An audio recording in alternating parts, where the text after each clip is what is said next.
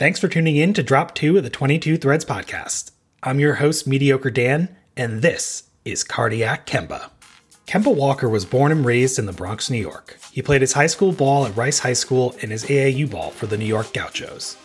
Growing up in the Northeast and with Connecticut's basketball success during his childhood, UConn was Walker's dream school. But as he entered his junior year of high school, he was still flying under the radar as the 119th recruit in his class, and well behind UConn's top point guard target and the number one recruit in the country, Brandon Jennings, who appeared to be a lock to commit to the Huskies. In Kemba Walker fashion, he took that chip on his shoulder and ran with it. During the 2007 Arizona Cactus Classic, an elite AAU tournament featuring the best programs from around the country, Kemba shined and led his team to the title. When Jennings shocked UConn the day after the tournament by committing to Arizona out of the blue, he had reportedly given Calhoun a verbal commitment on his visit to Storrs. UConn had to scramble for a backup plan. That afternoon, Calhoun hopped in his car with assistant coach Andre LaFleur, drove to New York City to offer Kemba Walker a scholarship, and the rest, as they say, was history. Fast forward a year and Kemba Walker arrived in Storrs. As a freshman, he was the backup to point guard AJ Price on a loaded UConn squad that came into the season ranked number 2 in the country. During his first season, Kemba averaged 8.9 points per game in just over 25 minutes. In the 2009 NCAA tournament, Kemba scored 23 points in the Elite Eight against Missouri in an 82-75 victory that helped lead the Huskies to their third Final Four in program history. During his second season in Storrs, Kemba took a leap forward as a starting point guard for the team. During the season, he averaged 14.6 points per game and 5.1 assists. But his sophomore campaign didn't go as swimmingly as his freshman year, as UConn failed to make the NCAA tournament and lost a second-round matchup in the NIT at Virginia Tech. The Huskies' season during Kemba's junior year was not expected to be much better than the NIT-bound team from a year before. UConn lost stars Stanley Robinson and Jerome Dyson, and was bringing in a 7-player freshman class. Kemba was one of only 3 upperclassmen on the roster. But Kemba Walker is a special dude, and just like how he put the New York City Gauchos on his back at the 2007 Arizona Cactus Classic, he would put the 2010-11 Huskies squad squarely on his shoulders. Early in the 2010-11 season, in the Maui Invitational, Kemba Walker gave the college basketball world their first taste of Cardiac Kemba. First against Wichita State, in the opening round game of the tournament, Kemba hit a bucket with 40 seconds to play to help secure UConn an opening round win.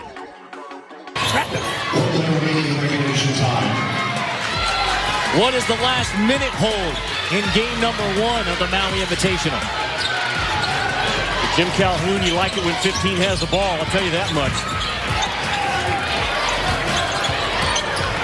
29 points in 22 minutes. Wow. Make it 31. Welcome to Maui, Kemba. Welcome to Maui. Then the next day against Michigan State, the number 2 team in the country, Kemba delivered again, hitting a basket with 58 seconds left that gave UConn the lead. The ball. 1 minute to go. Walker, does he have it left in the tank? Another tough shot. He made it. Woo. Wow. Reaching back into his tricks. 30 again for Walker. After running the table in Maui, the unranked Huskies vaulted all the way to 9th in the AP poll. And as the season continued, Cardiac Kemba would deliver more big-time shots, including a half-court buzzer beater as the shot clock expired, late in the second half of UConn's game at 12th-ranked Texas. Get me some help, Corey says. Get me some help. Did a great job there. Lost the dribble, tapped away. Fired it up as the shot clock was expired. They called it a three-pointer. He nailed it. How Are you about serious? that? He's smiling. Look at that smile. More Kemba magic came when he hit the game winner in a nationally televised game versus 7th-ranked Villanova on MLK Day. 8 seconds to go. They give it to Walker. Splits the defense. Throws up a floater with 2.5 to go. Stepping up big time. I didn't bet a little guy. But despite the early season success by Kemba's young Husky team, they struggled down the stretch, finishing the Big East slate with a 9-9 record, and as the 9th seed in the Big East tournament.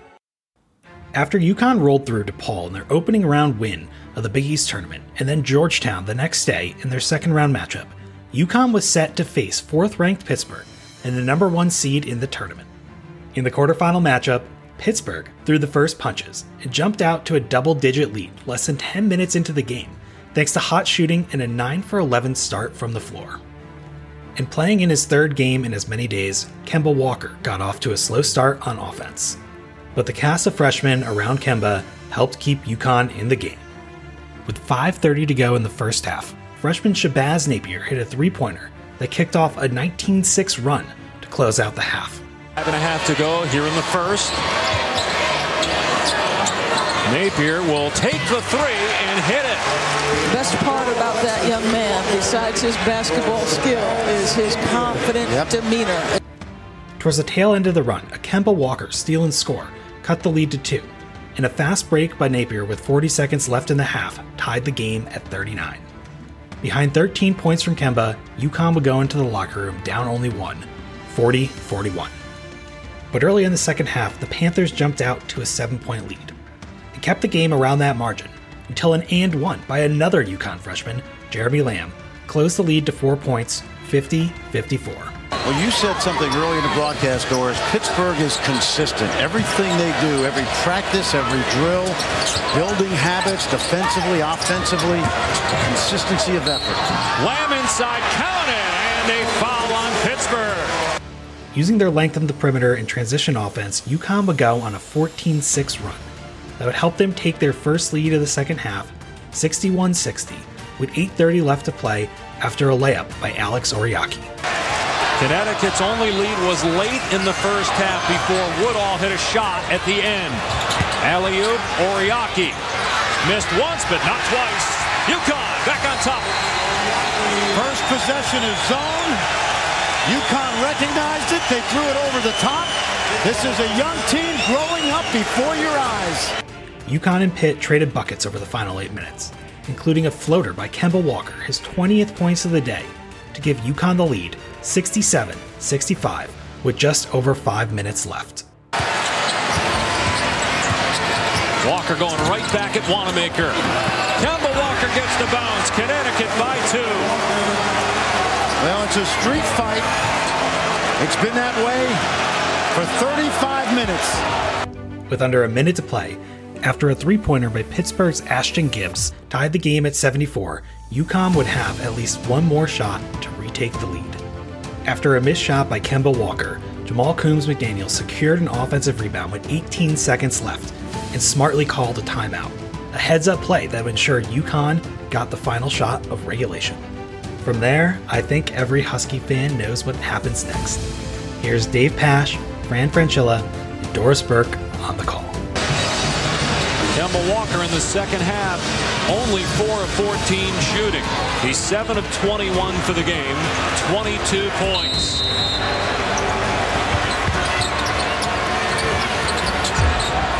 And Walker inbound the ball, and now he gets it back.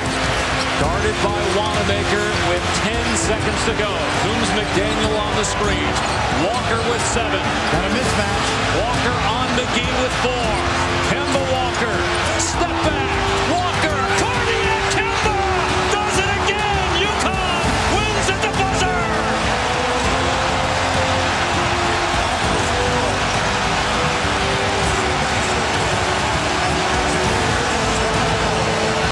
The legend of Cardiac Kemba was born. Here's what the New York City native had to say about hitting the game-winning shot at the world's most famous arena. I want to ask Kemba right now. Kemba, you're a New York guy. How many times have you hit that shot in your childhood growing up in this area and now getting a chance to do it on the big stage? Growing up, I wasn't really much of a big scorer. I was really a defensive player, but, I'm one of the more experienced guys in this team, and, everybody in the world know that I'm going to take that shot, and, my teammates count on me, and I just wanted to make the big shot for my team. We were talking to your mother earlier. She told us you used to be a hip-hop dancer. You've performed on one of the other big stages here in New York, up in Harlem, the Apollo Theater. How does this match up an opportunity to win a game for your ball club here at Madison Square Garden? Man, this is probably the biggest thing ever. Big East tournament, one of the best leagues in the country, and to hit a game winner, against one of the best teams in our league it's a special moment. UConn would go on to win their next 2 games at Madison Square Garden, defeating Syracuse in the semifinals 76-71 in overtime, and Louisville in the finals 69-66, capturing their 7th Big East Tournament Championship title.